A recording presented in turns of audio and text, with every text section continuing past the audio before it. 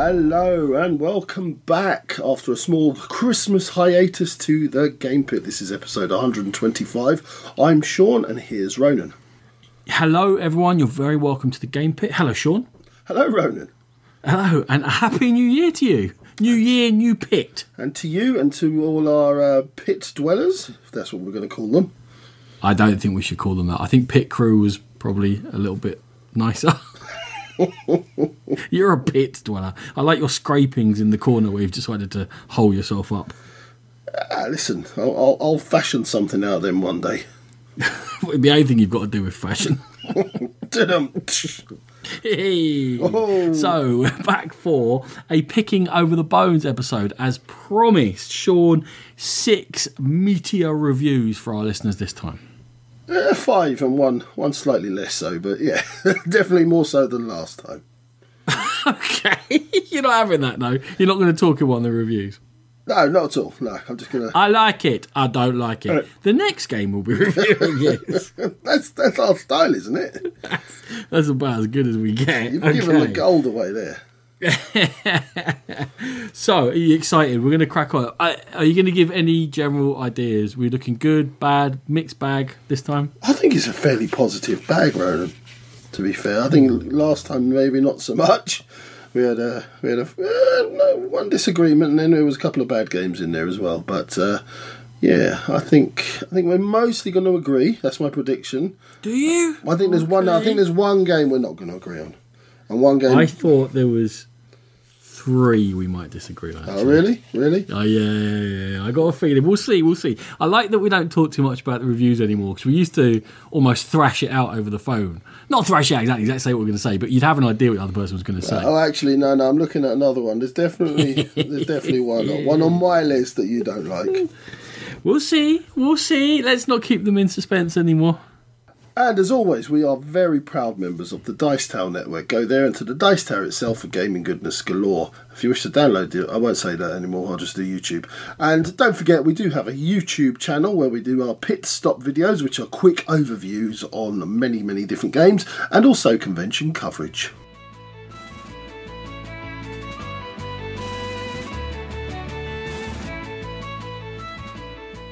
Let's begin this episode with a review of Underwater Cities. 1 to 4 players taking 2 hours, Vladimir Sushi from Delicious Games. In Underwater Cities, each of the players are looking to develop their own small network of underwater cities by building the cities themselves, connecting them on a grid with roads, building buildings that will supplement those cities, possibly connecting to outside metropolis, and you're building up your own card tableau possibly. And how you're going to do this is each turn you're going to choose an action on the board and you're going to play a card. Now the actions do various things, but they come in 3 different colours, as do the cards. If you play a card that matches the colour of the action you've chosen, you will also get to activate that card or play it into your tableau. And the general things you're going to be doing are going to be gaining the resources available in the game, building those cities, upgrading the buildings that you've built, building the road network, possibly using cards already in your tableau or taking more cards to give you extra resources or scoring opportunities. There are 3 eras in the game. At the end of each era, you're going to produce resources, you're going to have to feed all your cities, and then you're going to score some points, and some of those cards offer you endgame scoring opportunities.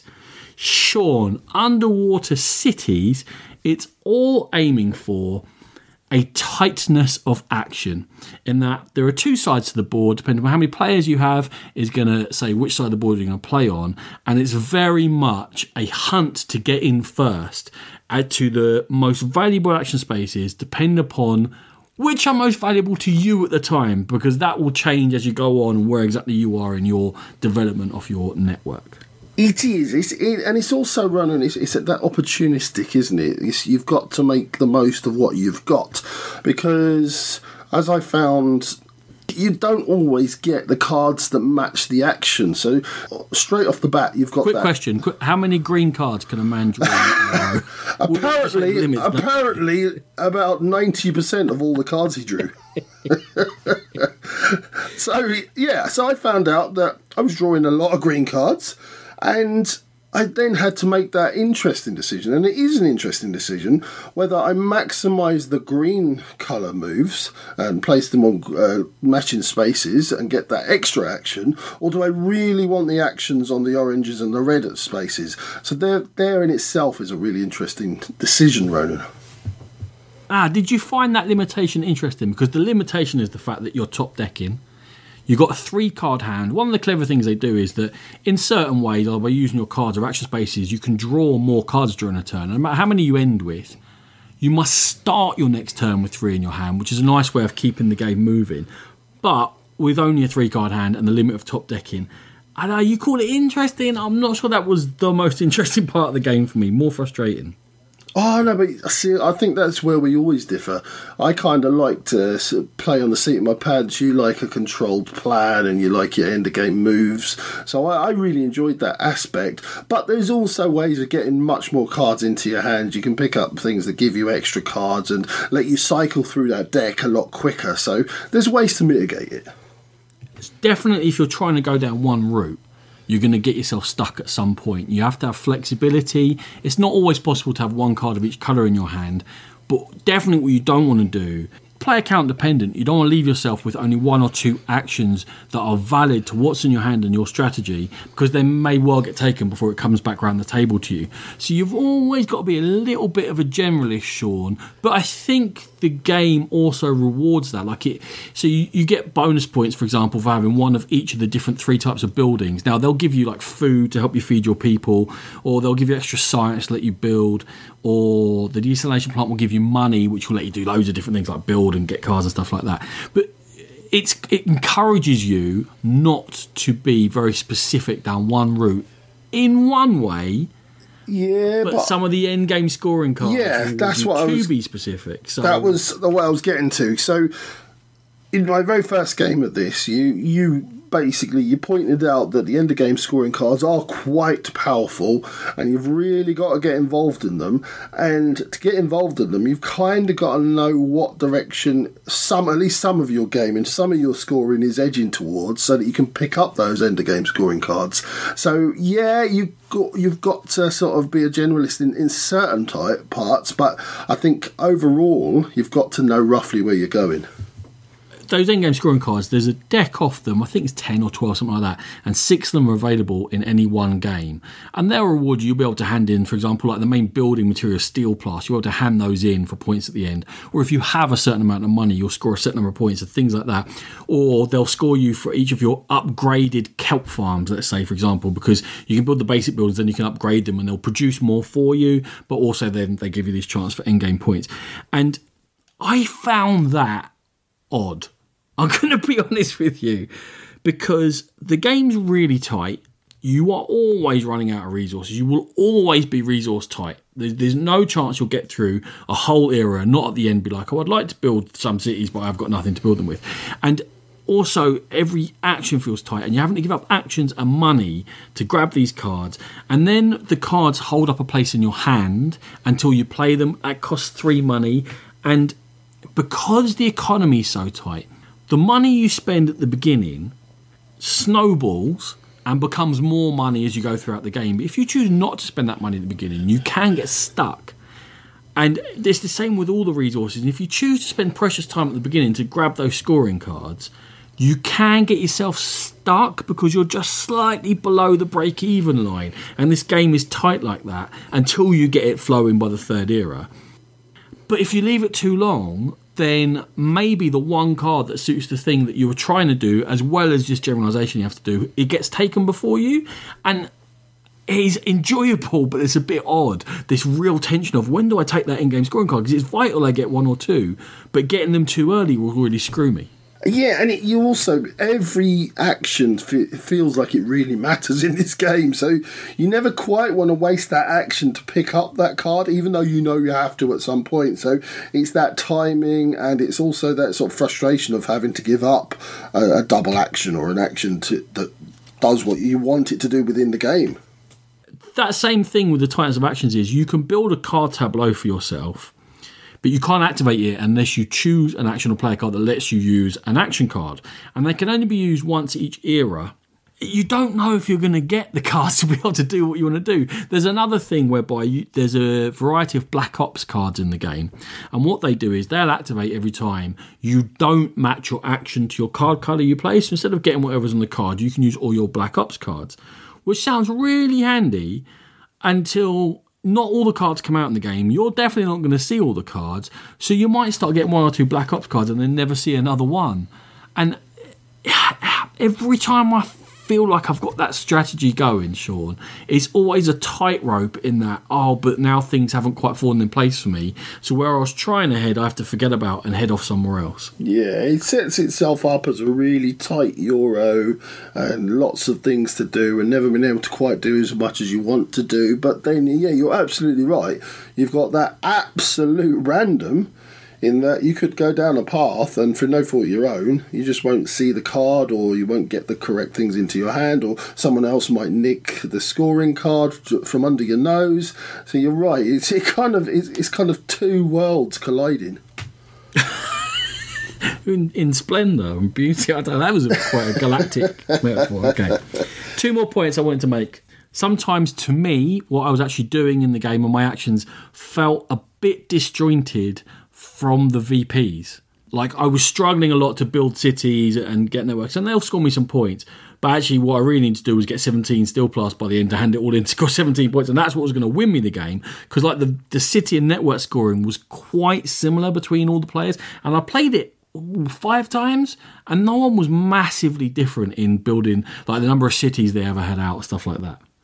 It doesn't feel like that in the game scoring again doesn't quite tie in with what you're doing throughout the game, which is quite fanatic. Because you're not like, the game isn't get loads and loads of Steel Blast, it's get some and then turn it into something. Yeah. But at the end you'll get loads of, and you're like, it's not like there's a go to Steel Blast place where it builds up or you can do something clever to get the Steel Blast. You can build the science labs. But I mean, that's just one example. It could be the money one, it could be the other ones. And it's like, it felt disjointed. I don't know, I'm not phrasing it very well. One slight negative that I found about the game, and this is with the heavy caveat that it is a start-up company, they're a new company, but some of those components, Ronan, when you did open that box, so we had a little bit of a chuckle at the player mats and things like that. Although the actual cities look quite cool because they're these little sort of domes on the plastic domes on the board, and they look cool, but everything else is a bit paper thin. I don't know. I mean, I think they got a lot of things. I think the iconography is really clear. Mm-hmm. The colours are all really clear. I quite like some of the artwork in it on the cards, although it's very small. I think all the important things are probably all right. I think the cities and the buildings are all clear and they look nice and you can tell where everything is. Maybe only the thinness of those player mats would be the only complaint. The card stock isn't great either. But but I as never I said, really noticed card stock. I'm a bit of an idiot. Heavy caveat because it is a start-up company and they will have had to cut costs at some stage because they don't have that capital. I know that you, or at least you did, you agreed that people are saying it's maybe 1 or 2 rounds too long. I do agree with that. I still agree with that. I don't think it's as prominent as my first few games, but still, I find that once my engine is set up, I'm ready for the end of the game a couple of rounds, around maybe 2 rounds before the game actually ends. And I feel like I'm just treading water waiting for the end of the game. I'm going to throw this at you as sort of a counterpoint. Go on then. I think that each era begins with a flurry of activity because you've just got your production. You start the game with some stuff, and after production times, you've got all your production stuff, you've made it, and then you have a few things you feel like you can do. Yeah, Sorry? Yeah, you're rich, you've got all your stuff. Yeah, and then you're making, and you've really got options, and then you really feel like you're making choices. And you say, okay, should I use the kelp for this, or should I use it for that? Should I use this money for this, or should I use it for that? And then as the era goes on, and they're 4 rounds, 3 rounds, 3 rounds, as the era goes on, you run out of those things and your choices start to limit in. So I don't know that it's a choice, it's a length issue as much as it's a rhythm of the game issue. It's a burst of activity narrowing down to nothing. A burst of activity narrowing down to nothing. And when you get to that third era, the things cost so much that they have to produce twice for you to really get anything back from them. you're kind of looking at it going, well, I'll spend 2 of those to just get 2 back during production. And it becomes a case of, well, have I got anything productive to do in these last 2 rounds? So I don't know how pedantic this has been, but I don't think it's the length. I think the fact it's the way the eras develop and narrow down towards the end makes it feel like an anticlimax. Yeah, it is too long, but it's not the fault of the game, as you're saying. It's just the rhythm of the game. It does that. But I think after the 3rd time it's happened, you're done. You've been there twice before. You just want the end of the game. You know what your end of game scoring is at this point, and you're kind of eager for the end of the game at that stage.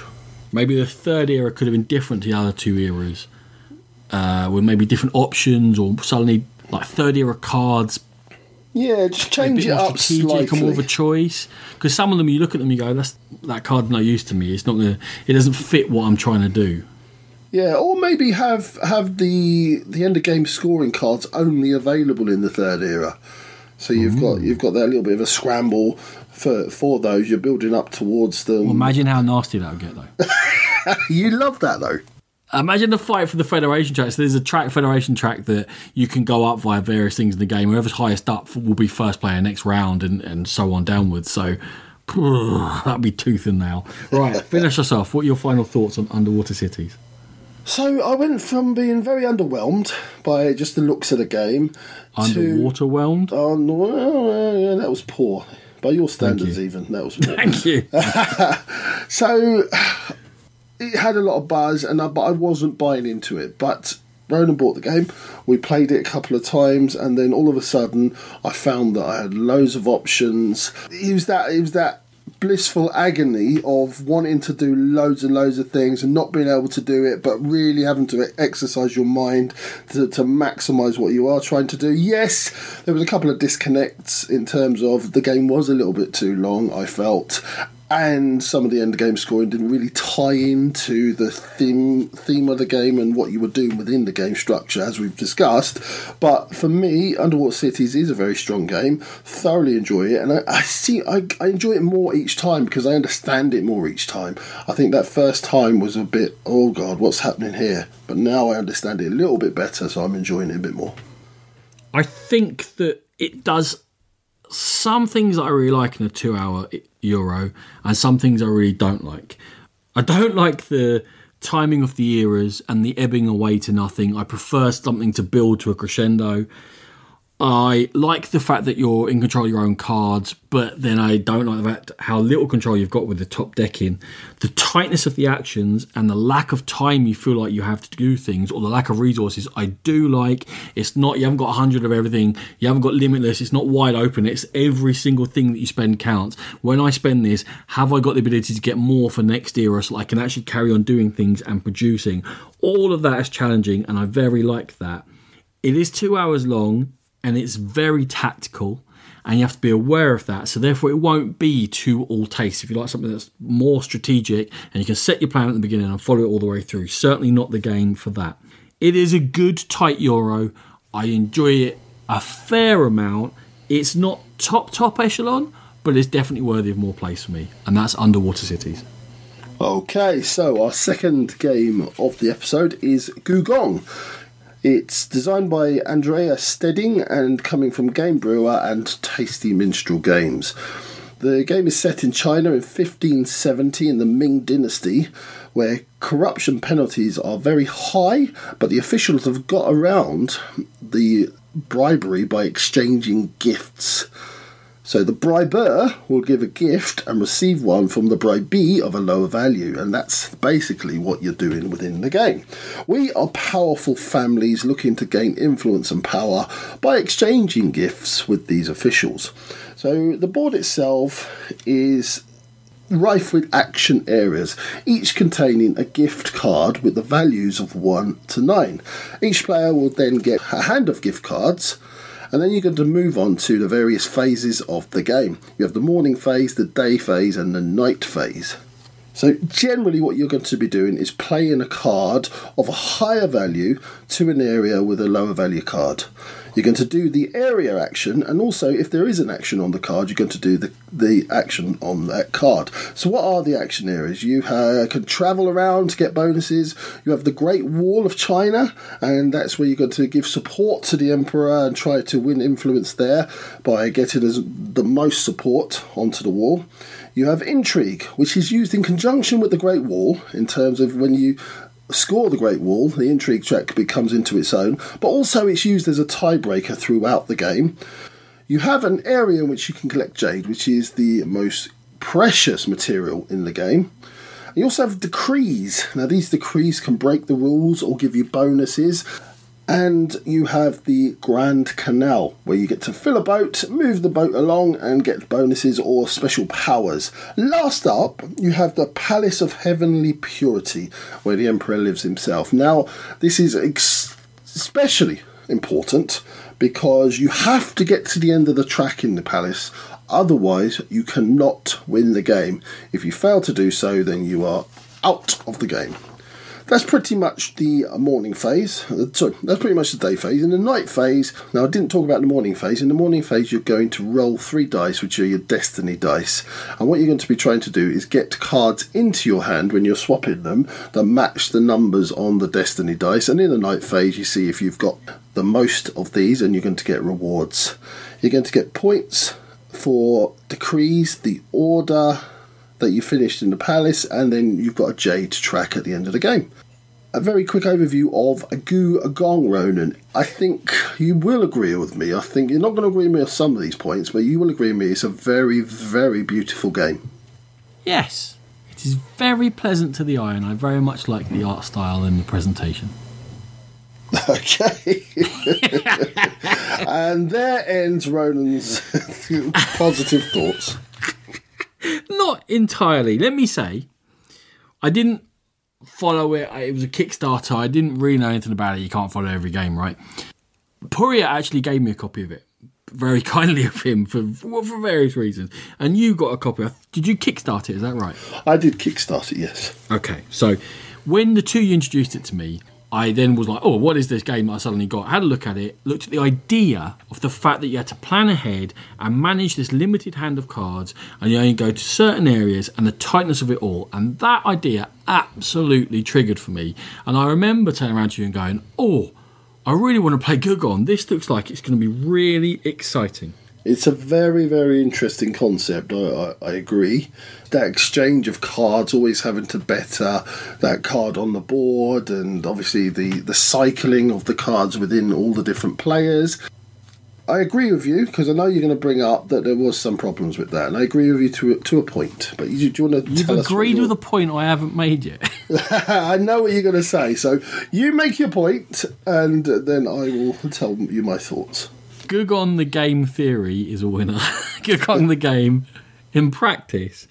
I just got really frustrated by the limitation of the way it was implemented, and the fact that after 1 or 2 card plays, quite often you'd sit there with 2 cards in your hand, and you look at the board, and there was maybe one space you could go to because there was a 6, a 5, a 7, and 8, and you're sitting there with a 4 and a 3. And there's 1, 2 on the board, and then the game is then dictating what you must do. And it may be something that is in no way beneficial to yourself. Now, you might say to me, okay, then therefore just play that 3 on another area to bring it down from an 8 down to a 3 and get it recycling again. No problem. Only all the other players are likely to be in a similar situation, or most of them. One of them might have played well or got lucky and got loads of big cards in their hand. Therefore, they are then going to pile on the area you've opened up. And when it comes back to you, you'll be stuck with the low card, again, with very, very limited choice. Not good limited choice, just that's the only place you can go. It's no good to me. Don't care. That's the only place you can go. Okay. The other thing you can say is then use the small card to pick up a big card, but there's not that many actions in the game. And if I have to do that 2 or 3 times, I'm going to throw myself right behind the learning curve and the achievement curve. And again, I'm opening that area up to everyone else. And it just felt really frustrating, Sean. See, I think that does happen, but I think it happens to everyone. So you have a small round, then you have a big round, and you have a small round, and you have a big round, and it's just pinpointing those big rounds to maximise the effect, trying to make sure that you don't end up with too many low number cards in your hand, just so you've got that little bit of choice for maybe. But once you have low number cards, how can you do that? Well, because obviously a 1 wraps round to a 9, doesn't it? So. But there's 1 or 2 9s in the game. You can always give up an action to place down a lower value card and take a higher value. Why it felt unpleasant to me was I give up and do absolutely nothing on this turn, and then watch the other players pile on the place where I put that card. It just isn't enjoyable. My first couple of games of this, I played it 2-player, I played it 3-player, and I had a very similar feeling to you. But then I started sort of thinking, right, okay, how do I stop this? And yeah, you do have to take a hit sometimes, but and then I was watching the other players, and everybody has that round where they just feel like they can't do anything, and it's just maximising the little rounds. It makes the difference in the overall scoring. We played with Rachel, who was brilliant at the game. She absolutely made sure that she never really didn't have any options moving forward. She always made sure she had a good couple of cards, different cards in her hand. She manipulated the 1s and the 9s really well. And I think she played a much more intelligent game than we did. And I kind of learned from her in that. Now, I'm going to sound like I'm belittling Rachel here, and I really don't mean to, who often destroys me at games. Destroyed me last night at Hawaii, beat me at Race for the Galaxy, and all the rest of it. She had the starting player's hand of cards, the number 1 cards. And each time I've played, if you have that, because the starting sets of cards are set, the player who has the number 1 set of cards always gets off to a better start. And then it seems very hard to catch them. Those starting hands, to me, in my plays, are wonky. This is the bit where I do agree with you. I think the starting hands that are set in the game rules are slightly off. And I think you are at a slight disadvantage, and you do have to work a lot harder if you're in certain rotation within the game. I looked at sort of 4 and 5 players, and actually gets better for the 4 and 5 players. But we were 2 and 3 in that game, and yeah, it's not as easy for sure. I'm not sure it does get better with 4 players. Oh, you played it 4 of you? Yeah. Oh, okay. And the other thing I'll say to you, and you have played it more than I have, is there a valid strategy that doesn't centre around getting a load of decrees? I think decrees are very important, absolutely. Everyone can get those decrees. I think maybe the end of game scoring one is probably essential towards the end of the game. So it depends which ones come out, Rowan, because there are a whole stack of these decrees, and sometimes really good ones come out and they're obvious that you must go for those. Sometimes the ones that come out, they're not going to change the game that much, but it can happen. It can happen for sure. You have to go for those decrees. For me, with Gugong, there's only 4 rounds in the game. Each player is going to have an unenjoyable one of those 4 rounds, and it's a 90-minute game, meaning each player is going to have 25 minutes of pure frustration when they're doing nothing in each 90-minute game. And that's not fun. It's too long to wait for one position to develop. If you really need to do a thing, or you've aimed towards a thing, and then someone suddenly plops an 8 down, and you don't have a 9, and there are very few of them in the game, and you cannot go there till someone else develops it, you're just stuck, you're stymied, and there is no clever way around that. If a 9 then appears, you can use a low card to get the 9. That goes in your discard pile, and more often than not, you've got to wait for that to come around the next round before you can go again. That's a quarter of the game away. And it's all too slow to develop. There's not enough ways to get out. There's not enough ways to be clever. There's not enough ways to mitigate what's going on around you. You can use your Traveller at the top to pick up tokens, which will let you swap cards around and stuff like that on occasion. But I think Also, of course, you have to be able to get into that space to be able to do that. And too many times I just felt dammed up and stifled, and I really struggled to find the fun in Gugon. So for me, it's a game really of highs and lows. I think the bits that I enjoy are some of it is the bits that Ronan really finds frustrating. I started off very much finding it frustrating when I had a 1 and there was no 9s on the board I could really interact with. But then you can give up those cards. You can do things to get cards into your hand for the subsequent rounds. And I started to find the puzzle of getting myself into a good position for the rest of the game quite interesting. I really like the mechanism in itself. I don't think it's perfect. I think it needs tweaking, but I do like the various actions on the board. But the couple of things that I don't like, as I said, the starting card hands need tweaking. Also, I don't like the palace mechanism. Any game where you can lose the game by playing brilliantly and just missing out on one aspect always doesn't sit well with me. But other than that, I find Gugon maybe not a great game, maybe not even a good game, but a very interesting concept and an interesting game. And I want to explore that game a little bit more before I really sort of decide whether I'm keeping it in my collection. And that's Gugon. We're definitely into Bizarro World here, where you're enjoying the really tight, tense game and I'm not. Something's gone wrong there. Okay, game number 3 this episode is Guardians, designed by Callum Flores, a 2-player 30-minute game from Plaid Hat. It's 2-player, there's a claim it can be 4-player teams, but not really. And the 2 players are going to draft a team of what are called supers, super-powered individuals. And those teams are going to be battling over 4 locations, which will rotate as locations are claimed, to either defend or defeat something called Intergov. And you can be the rebels, basically, or the goodies, the Guardians, until one of them earns 9 VPs in order to win the game. The locations have got varied VP values to them, and they also have various effects when you fight at them. Each of the supers that you draft into your deck comes with 6 power cards and 1 ultimate card, which goes off to one side, which you can charge up as the game is played. When you play certain cards, it put charges on your 3 ultimate cards, and with enough charges on there, you get to use them during the game.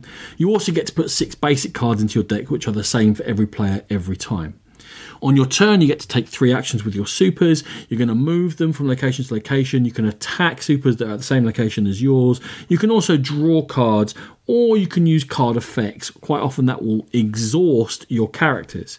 If at the beginning of your round you've got a character at a location that's not exhausted, and there is no opponent who's not exhausted at that location, then you get to move the control marker on each location 1 space towards yourself. Whenever you do enough damage to an opponent's super to KO them, then that control marker will move 2 spaces towards yourself, and if it's at your space during your scoring phase at the end of your turn, then you get to claim that card. It will score you a various amount of points, and the more points it scores, the more moves it takes to claim it to your side, and it will immediately get replaced with another location. As I said, the first person to score 9 VPs from those locations will be the winner of Guardians. Sean, it's another 2-player game from Plaid Hat. I think they're attempting to just corner the market all by themselves. Yes, so let's start off by saying that a 2-player asymmetric games isn't my favourite type of game. It's not my favourite mechanism within games itself. Some of my favourite games are actually of this type, but they really do have to stand out from the crowd. So that was what was interesting going into this one. Would Guardians be that game that stands out from the crowd? Which are your favourite ones? Let's give us a... Invaders. Oh, yeah, I've been playing it recently, yeah. Blood Bowl Team Manager. Oh, yes, good, yeah. And Omen Reign of War, Ronan. They're the 3 that kind of break the mould for me. That's a strong list. It's a strong list. We can always throw Magic the Gathering in there. Yeah. Keyforge, that would be quite... Keyforge is probably the one that's most likely at the moment to sort of break into that sort of favourite collection of mine. Yeah, they've got Crystal Cans they've brought out, and the other 2 as well they've got. So this is a swamped market.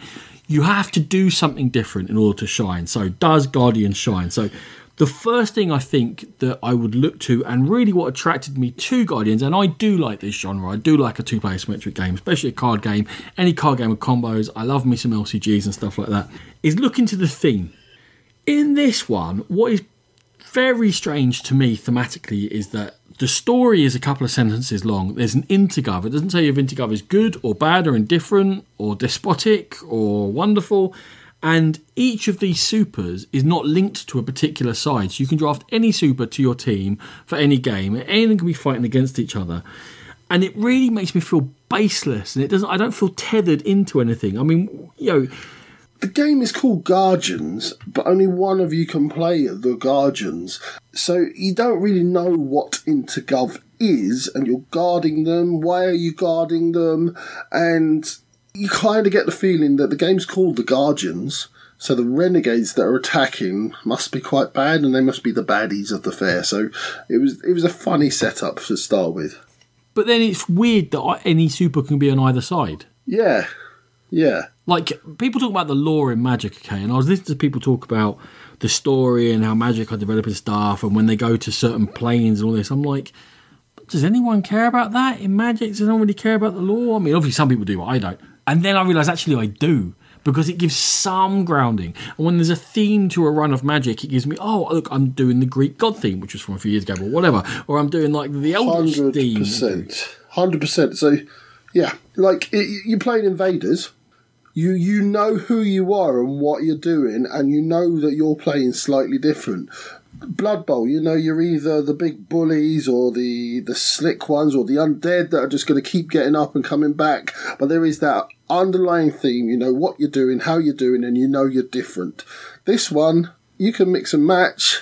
I'm not so different to you. Why are we fighting? Yeah. Why are we fighting? Who am I? Why do I care? Let's start with that. If you're in any piece of media that you're involved in, who am I? Why do I care? I don't.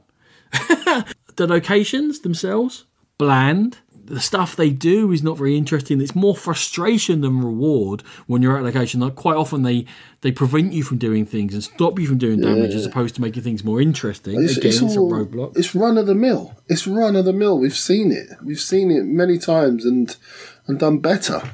I feel like I should just rush through my points. If we could just summarise, because we're agreeing with each other, and it's true. I mean, like, the ultimates are a nice idea to power them up and use them, but quite a few of them are quite situational. And, for example, you might use them to knock out the opponent, and all it does is shift a control marker 2 spaces, and then they have 2 heroes unexhausted, and you'll get as many moves from doing that. So by doing nothing with your hero, sometimes you would score more than actually KOing another hero, and it all makes it feel inconsequential what you're doing. I don't have a team. The locations I don't care about, they're just bland. The way I score points is not very satisfying and meaty and linked. The card effects are very situational. It's really, I'm puzzling as to why Guardians exist. Sean, do you want to summarise for us? Yeah, okay, so Guardians for me, Ronan, I think that, as I said, I need that spark of imagination or originality, and I just didn't get that with Guardians. The art is fine, but it doesn't stand out. The theme is okay, but it doesn't stand out. In fact, no, the theme, it doesn't make sense. It doesn't bring you into the game. It doesn't give you a sense of who you are and what you are and why you're fighting. It is drowning in a sea of asymmetric battle games. And for my money, you really do have to stand out from the crowd, and it takes something special to do that, and I'm afraid, for me, Guardians just isn't that game at all. Yeah, I was really excited for it, but to save repeating too much what Sean just said, for me, misthemed, slight, lots of things feel inconsequential and too situational, and it's okay. I didn't have a bad time playing the game. I just have no reason to ever go back to it and play it again. When there are exceptional games of this genre available, you've got to do better than this to make a splash in the market. And that's Guardians. And we will see you in the second half.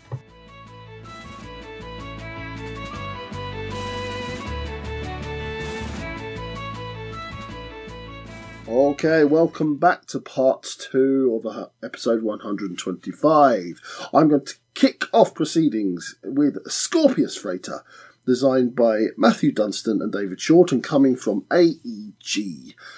So, what is Scorpius Freighter? Well, we are in the Scorpius system, and the Scorpius system is dominated by a corrupt government, and we are freighter captains smuggling goods and info to thwart. There's not enough use of the word thwart in life, Ronan. I think we need a good thwart every now and again. You thwart me all the time. I do thwart you all the time. We are trying to thwart the oppressive government. On the table, we have a player board, which is going to represent our ship or our freighter, and with these we have various crew cards which are going to generate the actions that we're going to do. Now on the central board you have 3 rondels, and these have all of the available actions in the game. So gameplay is essentially you're going to gain goods, you're going to complete contracts, you're going to upgrade your ship, and to do this you have various actions. To do your actual actions, before we get into what they are, you have crew on your ship, as I said. Now, each of these crew allows you to do an action, or gives you a point towards doing those actions, but you've also got to use them to move these ships around the rondels in the central board. That's how you're going to do the actions. Whatever crew you've got left that aren't being used to move, that's the amount of action points you have. And there's obviously ways to mitigate this. The actions themselves is you can upgrade your crew. You can give them abilities or extra hands. You can expand the storage. Now, it is very beneficial to get storage together because you're going to get more into your ship by doing this. You can upgrade your freighter itself. There's various items that you can place in there that give you a little ongoing bonus. You can pick up cargo. Now, as I said, if you get the cargo spaces next to each other, you're going to place a cargo in each space of each area. So it's beneficial to get them together. You can operate your freighter. That means use all the abilities and upgrades that you've placed on your ship. You can make a side deal, which is basically fulfill a small contract, or you can fulfill a large contract and you're going to get a long-term power plus a bonus at the end. The game is going to end when one of the rondel ships goes past the start space a certain number of times, depending on player numbers, and you're going to score points for the cargo, completed contracts, and the deals, and scoring on your crew itself. Scorpius Freighter, Ronan, was my top choice for the one I was most excited about going into Essen. I just loved the thoughts, and I thought there was a bit of Firefly in there, being that freighter captain, choosing your crew, upgrading your ship, and just flying around and doing those contracts. I remember us talking about it in our pre-Essen show, and I also remember saying, yeah, I've read the rule book and I couldn't really work. It didn't really stick in my mind. So I can't really tell how excited to be about it. I'm going to have to play it to see. Now, putting back the curtain here for a second, fair play to you for going through all 7 takes of that in trying to link the theme to the mechanisms while you were trying to explain the rules to this game. Because upon playing, it became very, very clear to me why I couldn't work out what was going on. Because there's no theme. The current story is. There is no theme. There's a theme. Oh, look, Guardians has got no theme, all right? Or a theme that just is inconsequential. This is anti-theme. This is theme working to the detraction of the enjoyment of the game. A theme in the Euro is there to give a coherency to the narrative, to give you some sort of impetus, and to help things make sense. Tick any of those boxes for you?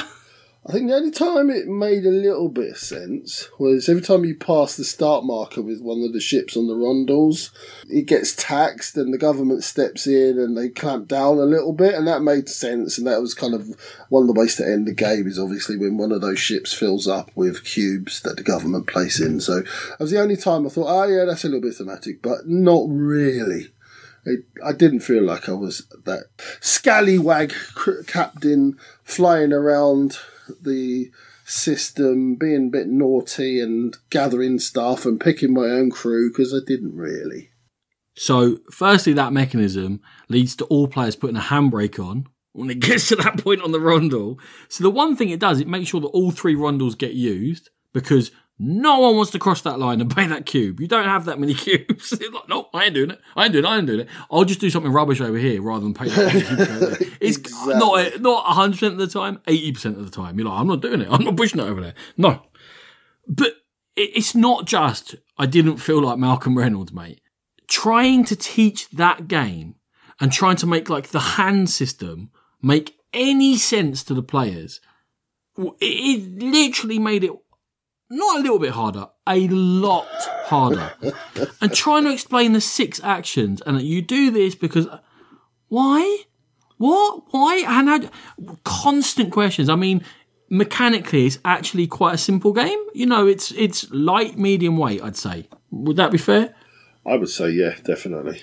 Why, 60 minutes into the game, am I still getting basic rules questions?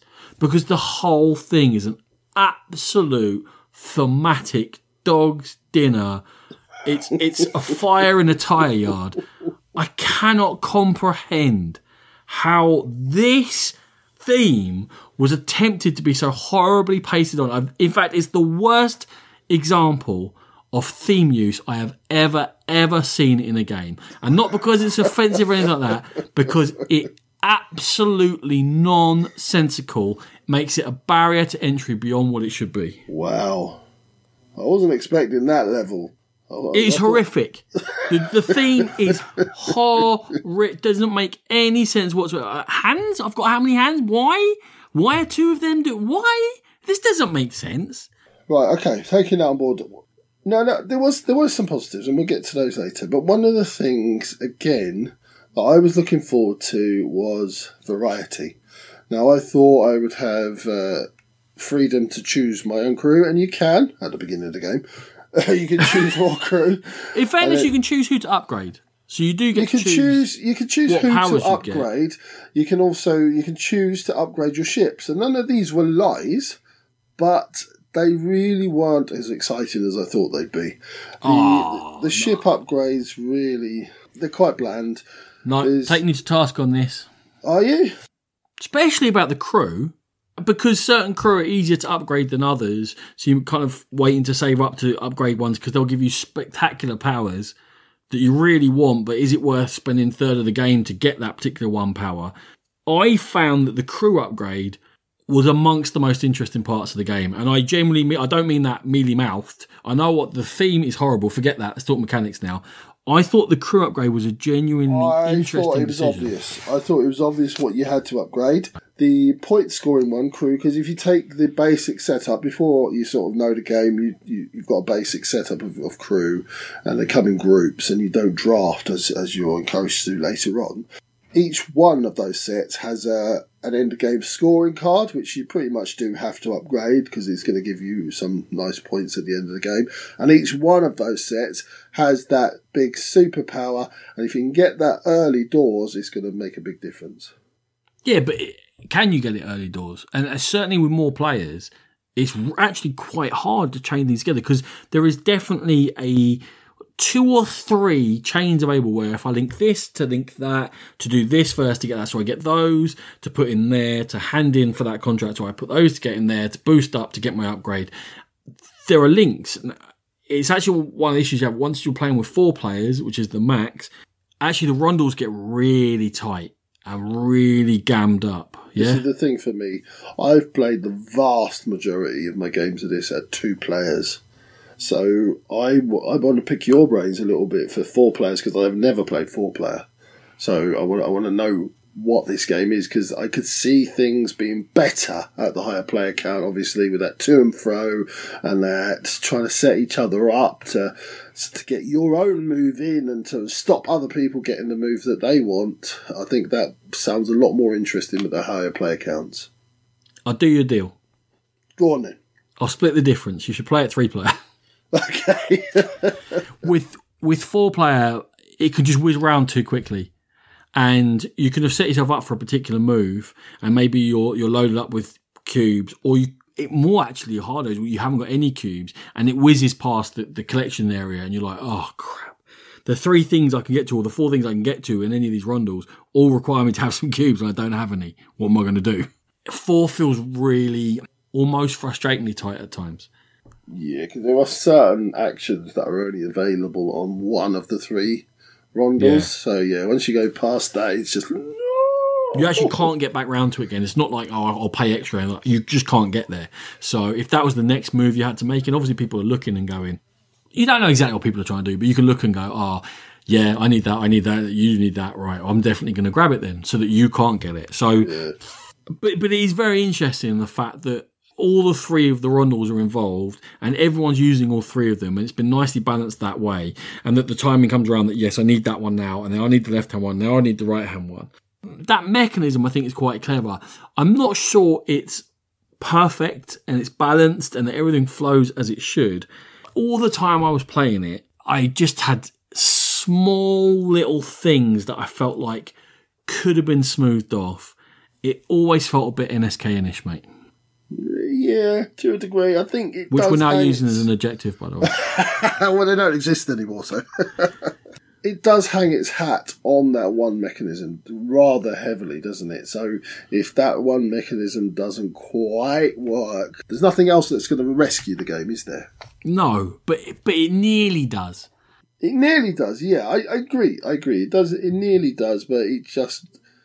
Most of the time, it's an interesting puzzle, and there's some spatial interest in where you put things in, and there's the need to specialise. You'll never be able to hold enough of each colour of cube to be able to do the bigger actions. So you have to go, I'm specialising in green, I'm specialising in orange, right? And then the other players can see that, and they can attempt to take those scoring opportunities out of the game. And also your crew can give you extra stuff for collecting greens, for example, or help you with greens, or help you with oranges, or whatever colour it might be. And other players can know that as well, and therefore they will react to what you're doing. And with the rondel, I found that there was a nice level of interactivity between the players around the table in playing it, whereas in other games that are similar, it could be quite solitary. We say it quite often, this phrase, but it doesn't outstay its welcome. It does play quite quickly, and it's done and dusted quite quickly. Yeah, so Scorpius Freighter for me, Sean, 80% of it I enjoyed a lot mechanically. There was 20% that I felt needed to be rubbed and oiled and fit back together, slightly more smoothly moving. The whole thing felt a bit like a prototype to me that hadn't gone through the full finishing process. It needed to be dressed, it needed to be nurtured. So Scorpius Freighter ends up being a near miss. Lots of enjoyable parts to it, but it needed more care to fully get to being a really good game. So for me, I came in, as we know, it was my most excited game that I was most excited for going into Essen. So I think some of the judgment I give here is obviously going to be in reflection to it being a little bit disappointing off the back of that. It didn't look or feel like the game I wanted it to be. Now, that aside, I did have some fun playing this. The rondel actions, they are interesting. They don't always work. You can get sort of left high and dry just by negative, some of them just being negative. The different things that you can bring into your freighter itself weren't different enough. There was a lot of multiple copies of the same things, so it just didn't have that variety. I felt like the crew were fairly obvious in what you have to do, so it really did hang its hat on that rondel action, and it wasn't quite good enough to bring the game up to a level where I would be sort of quite excited about it. It's fine, I'll play it, but yeah, it could do a little bit TLC, and that's Scorpius Freighter. Don't you go chasing waterfalls now. I'll try not to. All right, left eye. Okay, our penultimate game this time round is Australia. Designed by Martin Wallace from Stronghold and Shillmill Games. Wonderful players, taking around 90 minutes to play, maybe 2 hours.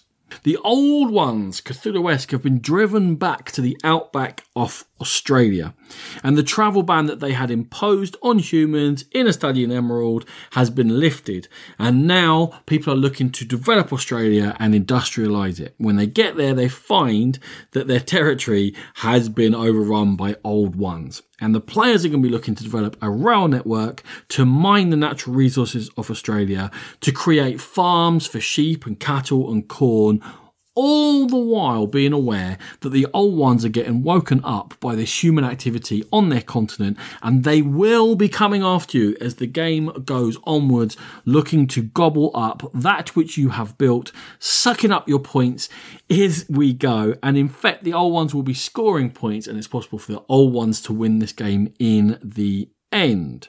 Sean, Australia, one which apparently you were more excited for than I was excited for, which I don't understand because I thought I was excited for it, but you keep telling me that you dibsed on it. First thing I want to chat about is the whole thing is driven by a time mechanism. So players have got their own little board and it's got various actions on there that's going to let them build their rails and swap resources and farm and mine and collect character cards and build up their fighting forces and then take those fighting forces to attack out. Each of those actions costs a certain amount of time. And akin to what a scoring track would be is a time track in this game. And when you spend the time, you move your dobber forward. And the hindmost player then takes the next turn. And however much time they spend, if they catch up to everyone else, then the hindmost player again is going to take their turn. That is a mechanism I absolutely love in almost any game I've ever come across in. I really just think it adds interest and excitement and a real ebb and flow. And interestingly, in this game, once you all get to a certain time point, Cthulhu and the old ones themselves will start taking their own actions, driven by a deck. You've got a load of face-down old one tiles on the board, seeded in a particular manner, very set up for every game, very varied setup, and they will start flipping over, and then they will start moving towards the nearest developments and farms, and looking to attack and defeat the players. And the whole thing, Sean, the whole time pressure, the use of time for the actions, and the fact Cthulhu is also using time to take actions, that is the main mechanism, and I love it. Hate it. Absolutely you hate it? Hate it. Get out. Hate it. That's it. No, I'm muting you. I'm editing this and you'll mute for the rest of it. It is the most frustrating, boring, cruddy mechanism for turn order. So if I do something interesting and jump ahead, I'm sitting around watching you guys play turn after turn after turn while I'm doing nothing. Frustrating. Then towards the end of the game, when everything's starting to ramp up and naturally your excitement is building and you are more eager for your go, then the old ones start coming in and it's even longer between your turns. So basically I've got to do boring little incremental moves to try and get another turn. I don't like it at all. I think we should record 2 separate tracks at this stage. And I'll put yours out and I'll put mine out because I'm not sure we can ever talk to each other ever again. Good. It suits me. You smell.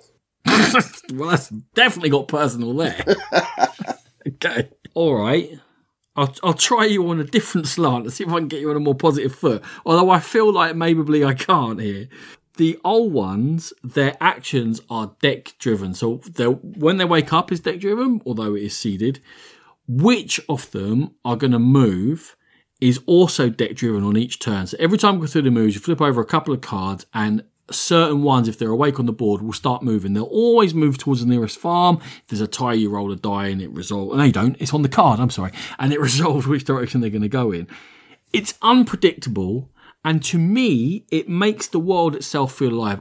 It's something I like in any medium, is that the world is doing its own thing and we have to react to what the game is doing. Yeah, okay, so it ties in the theme, which I absolutely love, this idea of this sort of rural farming community in Australia being plagued by Migos and all the weird and wonderful things from Lovecraft. I love it. I really like the theme. I think a little bit of disconnect. Why is Cthulhu randomly waking over because someone ploughs a field? I don't know. But anyway, so it's Cthulhu's last stand, man. He's been driven back to desperation. He's a cornered rat.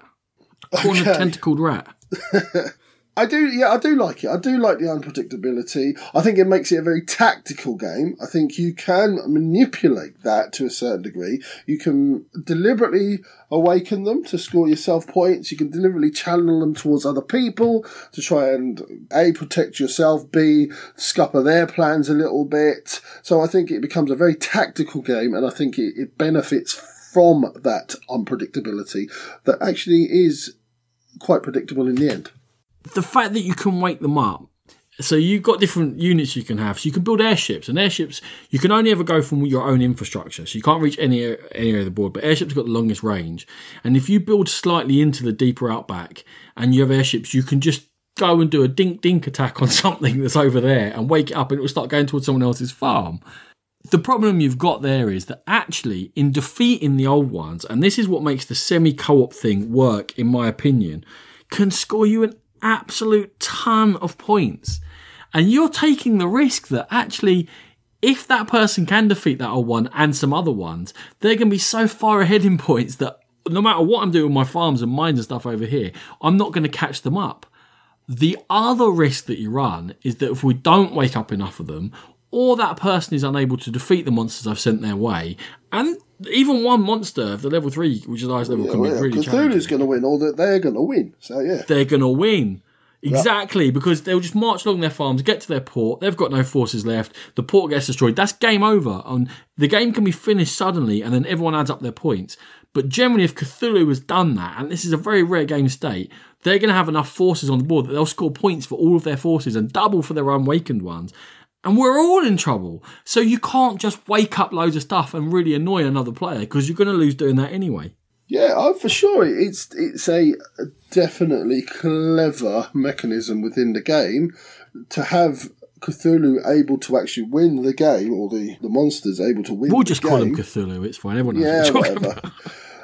Then it's definitely an extra layer to think about. It's very Martin Wallace, where you are laying railways and track down, and you are building your farms, but there is always that something a bit weird and wonderful happening around you. I mentioned different units there, so for example the airships, but you can have trains that can only defend your own areas, or you can have infantry or armour cars, different types. They are of varied efficacy against the different units they can encounter. So an infantry is no good against a pyramid, but an artillery will be very good against a pyramid. Whereas an airship might be better against a Mego up in the air, the infantry would be no good against, whatever it might be. That guide bore no fruit for me at all. Just for getting one game, you got a little bit bitter because you got battle runs. So what happens is you get a guide that tells you this unit is generally better against that sort of an enemy.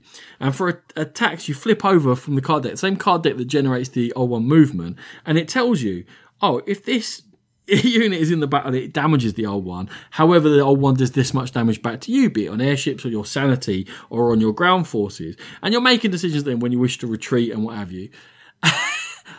I really like that combat mechanism. Now, I know that you came a cropper with some bad luck in one of our original games. Yeah, the bad luck's fine. Yeah, that happens. It was funny.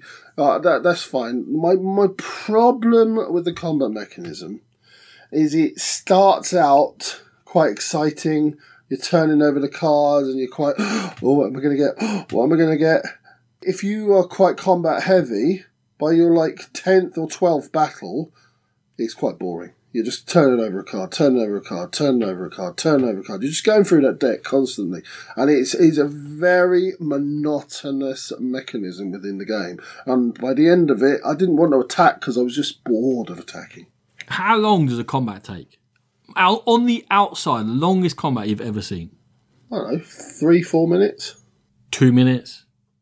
2, 3, 4 minutes. But still, if I'm having multiple ones of those in the game, just turning over card, turn over card, turn over card, it loses its excitement level. The theatre. And it just... The theatre. It loses the theatre.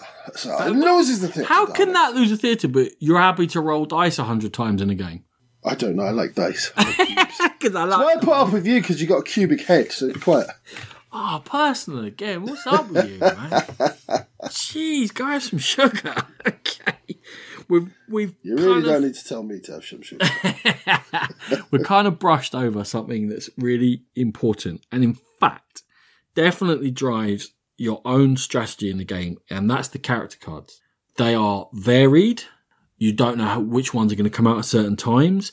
They are important. They will help shape what army units you have, which in turn will shape your strategy. They will tell you if certain farms will be useful to you. They can help guide you exactly where you are going to be most effective, which you will then put into use, because it's not actually that long a game, and just 2-3 cards can really say, you know what, now your airships take extra damage, do an automatic damage. You are now a mobile airship raiding party, sky pirates going out and doing it. Or cattle farms score double. When your farms get attacked, you fight back. Something else. I'm now a cattle farmer, and I'm going to try and do that. And it's actually difficult to farm monoculture because it costs you gold to repeat actions unless you clear your board. But anyway, the character cards, to me, put the level of strategy in that stops it being too tactical. Yeah, I think they are very interesting. They do kind of drive your decisions. Slight issue in the print on them is quite small, so there's always a row out, and if you're not next to them, you're constantly having to stand up to read them, the new ones that come out, etc. But that's a small quibble. But yeah, they certainly are interested, and they certainly just changed the gameplay enough to stop it being a complete sort of tactics fest. Okay, I'm going to throw one to you that I expected you to have thrown at me already, because I'm pretty sure you're going to savage this bone. You get attacked by a level 3 R1 that has 12 health. I hit it once with an airship for 1 damage. You hit it for 11 damage. We get an equal number of points. Do you know what? I'd forgotten about that. Oh, man, I thought you were just going to scrub in hard on that point. You raise a good point. That is quite frustrating. That is frustrating. No matter who's done damage, the points are divided equally upon the number of players who've done damage, and they all get equal points. So if you are those sky pirates raiding airships, you can just go around and dink everything on the board. And you just, that player is like, oh, if I defeat this, and I have to defeat it or it's going to kill me, you're going to get as many points as I am. And I'm burning up action after action to defeat it. That is the one thing that I see that hasn't been smooth and refined and could be irritating. So I've worked my fingers to the bone turning over those cards. I've got paper cuts. Oh. The horror of my 3-minute long combat. Oh. You're a funny one, honestly. Do you want to give us your final thoughts on Australia? Okay, so Australia, I really do like the theme. I think generally it's a very good game. I enjoyed my games of it, but the couple of things that irritate me mechanism-wise, I don't like the time track. It did really frustrate me. I found that I was watching the game more than playing the game, and I couldn't have an interesting turn without having to pay the penalty of not having another turn for a little while. I found that frustrating. I did find the combat repetitive and monotonous, so it would have been a top game for me, but it's just dragged down by those couple of mechanisms that just frustrated me. So it's a game I'll definitely play again. I do like the tactical side of it. Myself and Ronan were kind of arguing about whose copy it was. Ronan, it is your copy.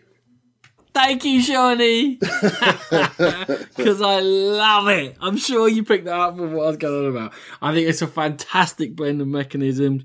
It's really interactive, but you're not messing directly with each other. You're just creating threat and difficult situations. The fact that the semi-cult works is so unusual that it is to be cherished. The fact that you get bonuses if you screw a little bit with other people, but you may open them up to their corridor to win.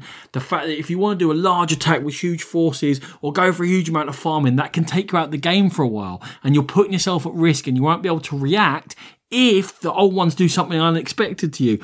Or if someone looks and goes, hold on, you've taken a 3-time action, boom, I'm waking it up next to you, good luck with that. I find the comeback deck really exciting.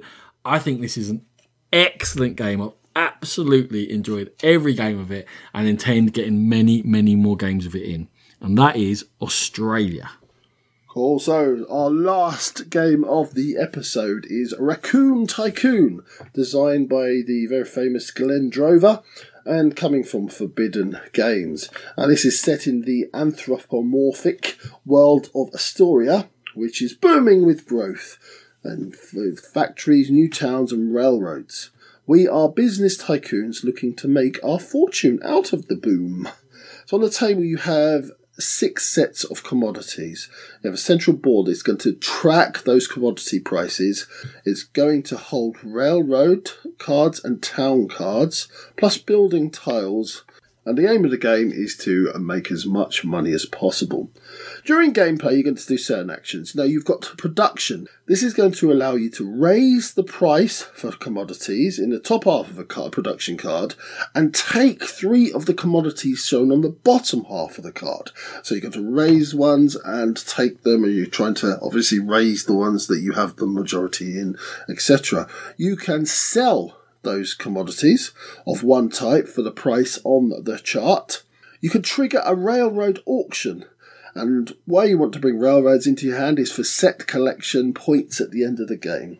Now, I mentioned buildings. You can buy a building, and these are going to give you bonuses and powers throughout the game.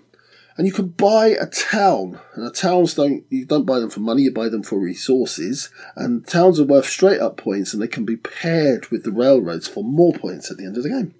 End of game scoring is for your town cards and railroad sets. You have your buildings, which are a point each, and some of them have end of game scoring. And as I said, you can pair those town and railroad cards. A very simple game that came out of left field for me, Ronan. I didn't know much about it going into Essen, but I certainly know a little bit more about it now. Yeah. So I put Raccoon Tycoon on the table, and I got out the rule book. And I just learned the rules, which actually took me very little time, which is a positive. And I looked at it and I shook my head and went, why is Sean giving me this pointlessly basic game? Like, I take this commodity, I sell that commodity, I buy that scores me some points. This very basic. Looks like it's going to be incredibly dull. Why is he forcing me to play this? Yeah. I had similar questions when I brought it out on my table. I was like, why have I got this now? Then I started playing it with 4 other gamers, proper gamers, full proper gamers. That's mean. Hobby gamers, people who play a decent number of decent. How do I say this without sounding mean? People who are interested in the hobby game, right? Regular players. Regular player, regular. There's nothing regular in my t-shirt drawer, mate. And it kind of, they looked at me and I explained it, and it took very little time to explain it, and they were like, okay. And they knew how it all works. It was all completely intuitive to a gamer, and you go, yeah, okay, great, got this, yeah. We went a couple of rounds around the table, and it was like, yeah, okay, yeah, fine, right, yeah.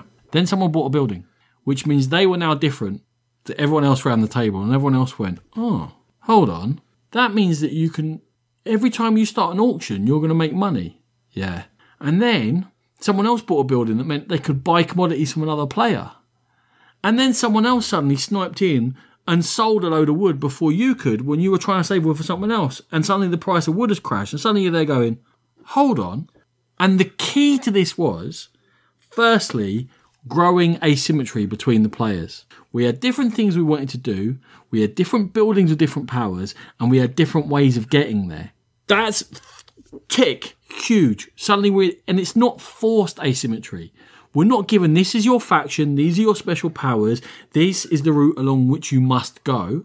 No, okay, that's one way of asymmetry. It's not my favourite one. It's player-driven asymmetry, and suddenly I have created the way in which I am going to do well in this game, and I can continue making those decisions, and I'm not locked down a particular route, and I can choose whether to spend this money or keep it for endgame scoring, or is that building worth it, or hold on, that auction's going mental, but I really need that railroad. And then what dawns on you is that, okay, so, I don't know, Ronan's got Fat Cat Railway. Oh, he's got one of those already. Oh, hang on. There's an auction for Fat Cat Railway. Oh, right. We can't let Ronan get that, but do I have enough money? Right? Then, all of a sudden, you're thinking, right, well, Ronan's managed to get that because he had the most money. But we can't. We've got to be prepared. If another Fat Cat Railway comes up, he can't get that because that's a lot of points at the end of the game for him. And then, very simple mechanisms, all of a sudden, are generating table talk, people groaning, people laughing, people trying to garner support in their ideas, and all of a sudden, you've got a social gaming experience where everyone's actually enjoying. Exactly. And the key to it is that really, really simple base that everyone can see. And what it means is that everyone can see the repercussions of what everyone else is doing. It's not obfuscated. It's not arcane. You're not like, so that does that to turn that into this, to turn it in 8 stages. It's, hold on. There's an auction coming. There's a fat cat. Ronan wants it. No one's got much money. He's sitting on 8 iron. Fine. I sell my 2 iron. Next player sells their 2 iron. Next player sells their 3 iron. Ronan's 8 iron are now worth 8 money. Thanks, everyone. I hate you all.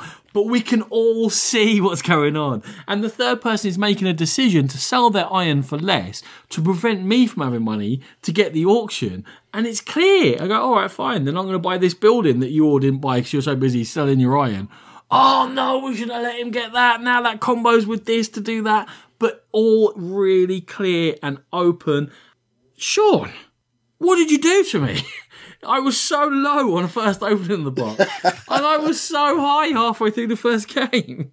It's just a very clever framework, almost, of mechanisms. And I think it serves 2 purposes. I think it does work with seasoned gamers, but it also literally teaching you certain mechanisms. It's teaching you stock market. It's teaching you economy. It's teaching you auctions, very simply, so anybody can join this game and enjoy it from the start. Every copy of Monopoly in the whole world overnight should be replaced by Raccoon Tycoon. That is a big statement. Every single copy, and the world will be a happier place, and we'll have happier children and happier families who are sharing good times. It is that level. Just to dive in, the production values on this game are amazing. It's lovely. I mean, I don't know about amazing, bud. For what it is. Really nice. Beautiful components. Everything's clear. Really creepy animal artwork for the railroad. So, that's definitely takes half a mark. What's that start player marker? The massive thing. What's that? Yeah, it's a massive chunk of wood. Like, massive. And it doesn't move anywhere. It's just a lump of Then I started thinking, that's ridiculous. But then I thought, you know what? Why not? Why not make the start player obvious? That's the whole point of it. It's doing its job. It's being very obvious. It doesn't move. It doesn't do anything. It just sits there, so it may as well be heavy. It's like a table anchor. Donk. There you go. That ain't moving. But it's such a nice production. It's so easy to teach. It develops at its own pace. Players will dawn and start doing their own things. I'm so pushed to fault this as an entry-level game, a gateway game, a family game, a next step game, a casual game, and a game in which gamers can be absolutely horrible to each other and laugh about it and not get frustrated and always have a route out in which they can think their way out of a situation and gain an edge elsewhere by buying something else or screwing something else up or stopping this.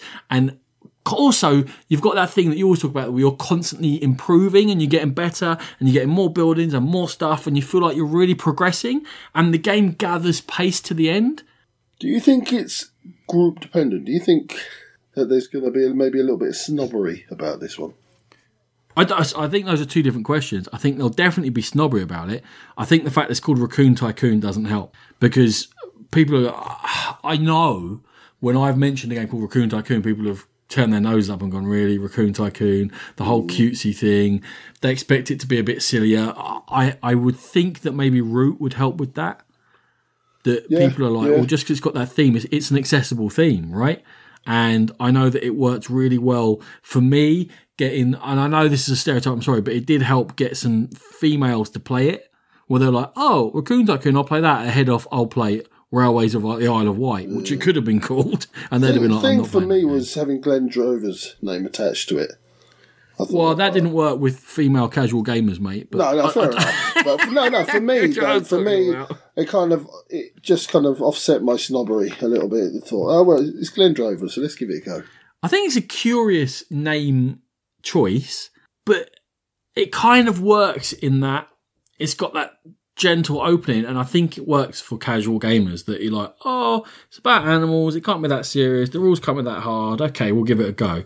And eases them into what you were saying, proper gaming mechanisms, which can be as complicated as you want them to be.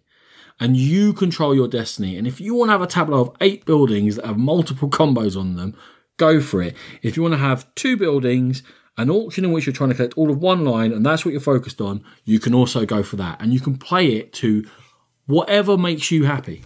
Cool. Is that your summing up? It's a family level game which can be enjoyed by all gamers. It's all player driven. It is all very good. And thank you for giving me Australia. We might have to fight over the copy of this. So for me, actually weirdly, I kind of feel like the really nice production of this game will put actual some gamers off because they'll just assume that it is style over substance. But what you have here is a very competent game that pulls a load of mechanisms together that are platforms for a good time to be had by all. I think it's more than the sum of its parts and a fantastically simple but great game. That's Raccoon Tycoon. And just to say one further point on that, the fact that we both came to the same conclusion, this is one of the games that we never played together. True. Yeah, this can't be groupthink here. This is, you played it completely separately, handed it over to me. We didn't get a chance. We played other stuff. And then I played it with separate groups. And no one complained about it. Everyone liked it. So I really think, this is surprisingly strong. Very good. And that was our final game. And we will see you in the outro. For our top 3s of the episode. Oh, yeah, top 3. Woo, woo.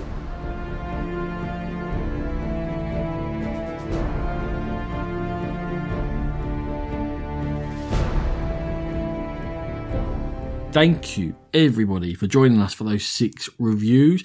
A varied bunch, Sean. It was a varied bunch, Ronan.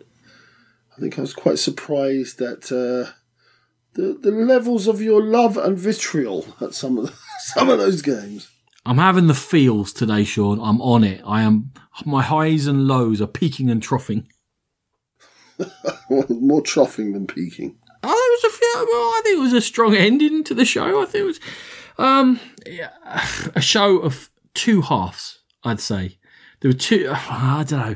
There's a game I clearly didn't like. There were 2 that could have done better, and then there were a clear 3 that I did like that I'm having to organise into my top 3, which in the end, actually, it wasn't that hard to separate them. But that's because of their quality as opposed to having to chuck a mediocre one in there. Go on, then. Are we flying straight into them, are we? Let's do it. What's your number 3, Ronan? My number 3 is probably the game, if you looked at them all beforehand, that you would say I was most likely to like. I do like it, but perhaps slightly edges more towards tactical than strategic, and it's Underwater Cities is my number 3 game for the show. I found it very hard to choose a number 3. But Because there were 3 games that I kind of liked, but all had flaws. So what I've done is I've gone for the game that had the higher highs, shall we say. And my number 3 is Australia. Good to know. My number 2 would probably be the game that you'd have thought I'd least like. We're coming in on this, but it made a huge impression, and I think really deserves to get widespread play and a widespread audience, and I hope will be some sort of sleeper hit. And it's Raccoon Tycoon, a fantastic economic game. Ronan, I think we might have a 3-way tie for game of the episode. You and me going to fight again. Also, you can't count, but carry on. What are the points we give? Is it 3 for 1? And it's 3.5 for my 1 and 3 for yours. 2.5 for my 2 and 2 for yeah, go on, mate. I think we're going to have a 4-pointer. My number 2 is Raccoon Tycoon. Thoroughly enjoyed it. Really good production, really good game, and yeah, it thoroughly deserves any praise it gets. You always ruin our top 3s, you know that. You ruin all suspense. People might not realise that I was going to pick Australia as my number 1. Yeah, nobody would have guessed that. I love it. It's just so good. When we do get to do our top 10 of 2018, which if you've listened for a while, you know it will come up around May, June, July time, something like that. We want to give a big long run for the 2018 games to get played before we look back. I fully anticipate Australia to be in the top 10 and in the higher echelons at the moment of that. It's my number one game for this episode, which means yours is a bit damp. It is a bit damp. It's Underwater Cities. I more and more enjoying my games of it. I'm discovering more things. Yeah, not perfect, but none of the games have been perfect in this episode. But Underwater Cities is certainly the most interesting and the one I've had the most enjoyment with. So that's my number one for the episode. I feel like for our game of the episode, in this situation, we haven't talked about it, but maybe we just choose the game that we both chose second, because that's the one that we both thought was good enough to be in the top two. Yeah, I'm happy with that. Lovely. Which would make our game of the episode a surprise Raccoon Tycoon. There you go. We wouldn't have picked that out before we did the play-in and reviewing. Or not 10 minutes into the first game of it either.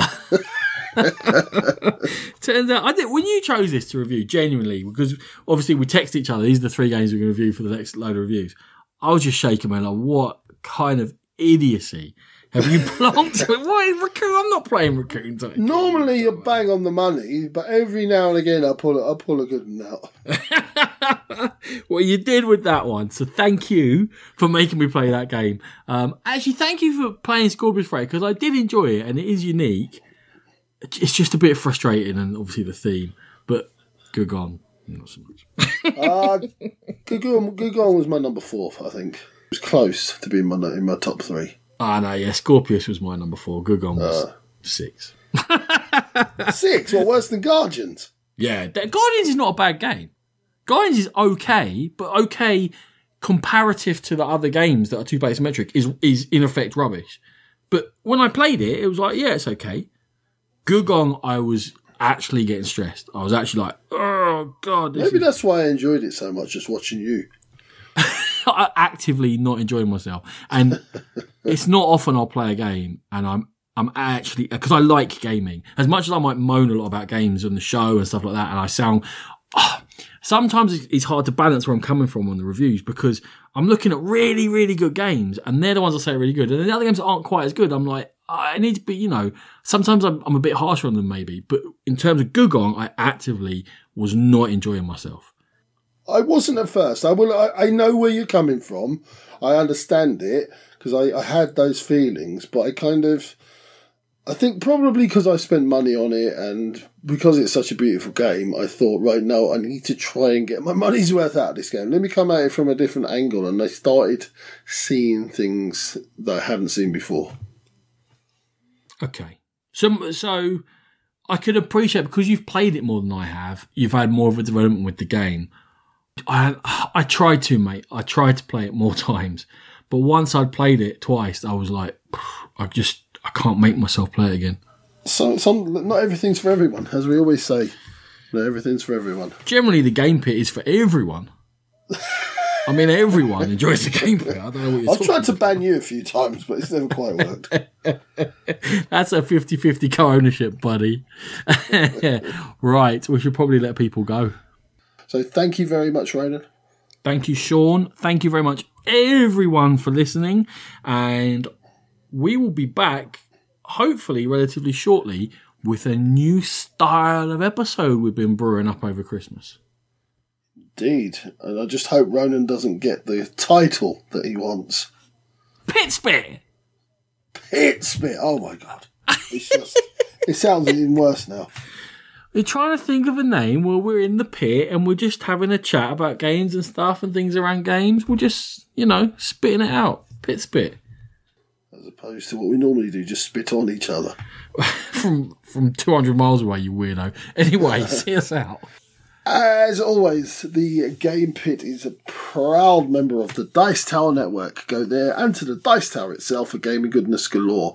If you wish to download our episodes, we're on Podbean, iTunes, Stitcher and Spotify. And we're also on social media. We have a Facebook account, we are on Instagram, and of course we are on Twitter at GamePit Podcast.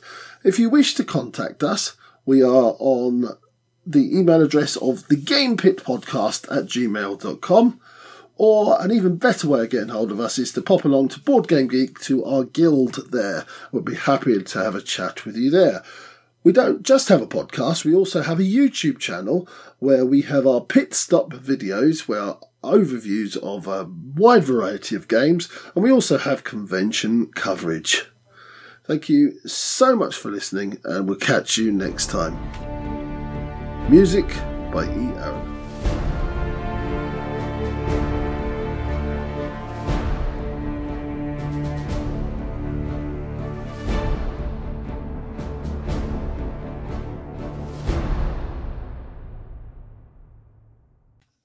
Bye. Bye. Bye.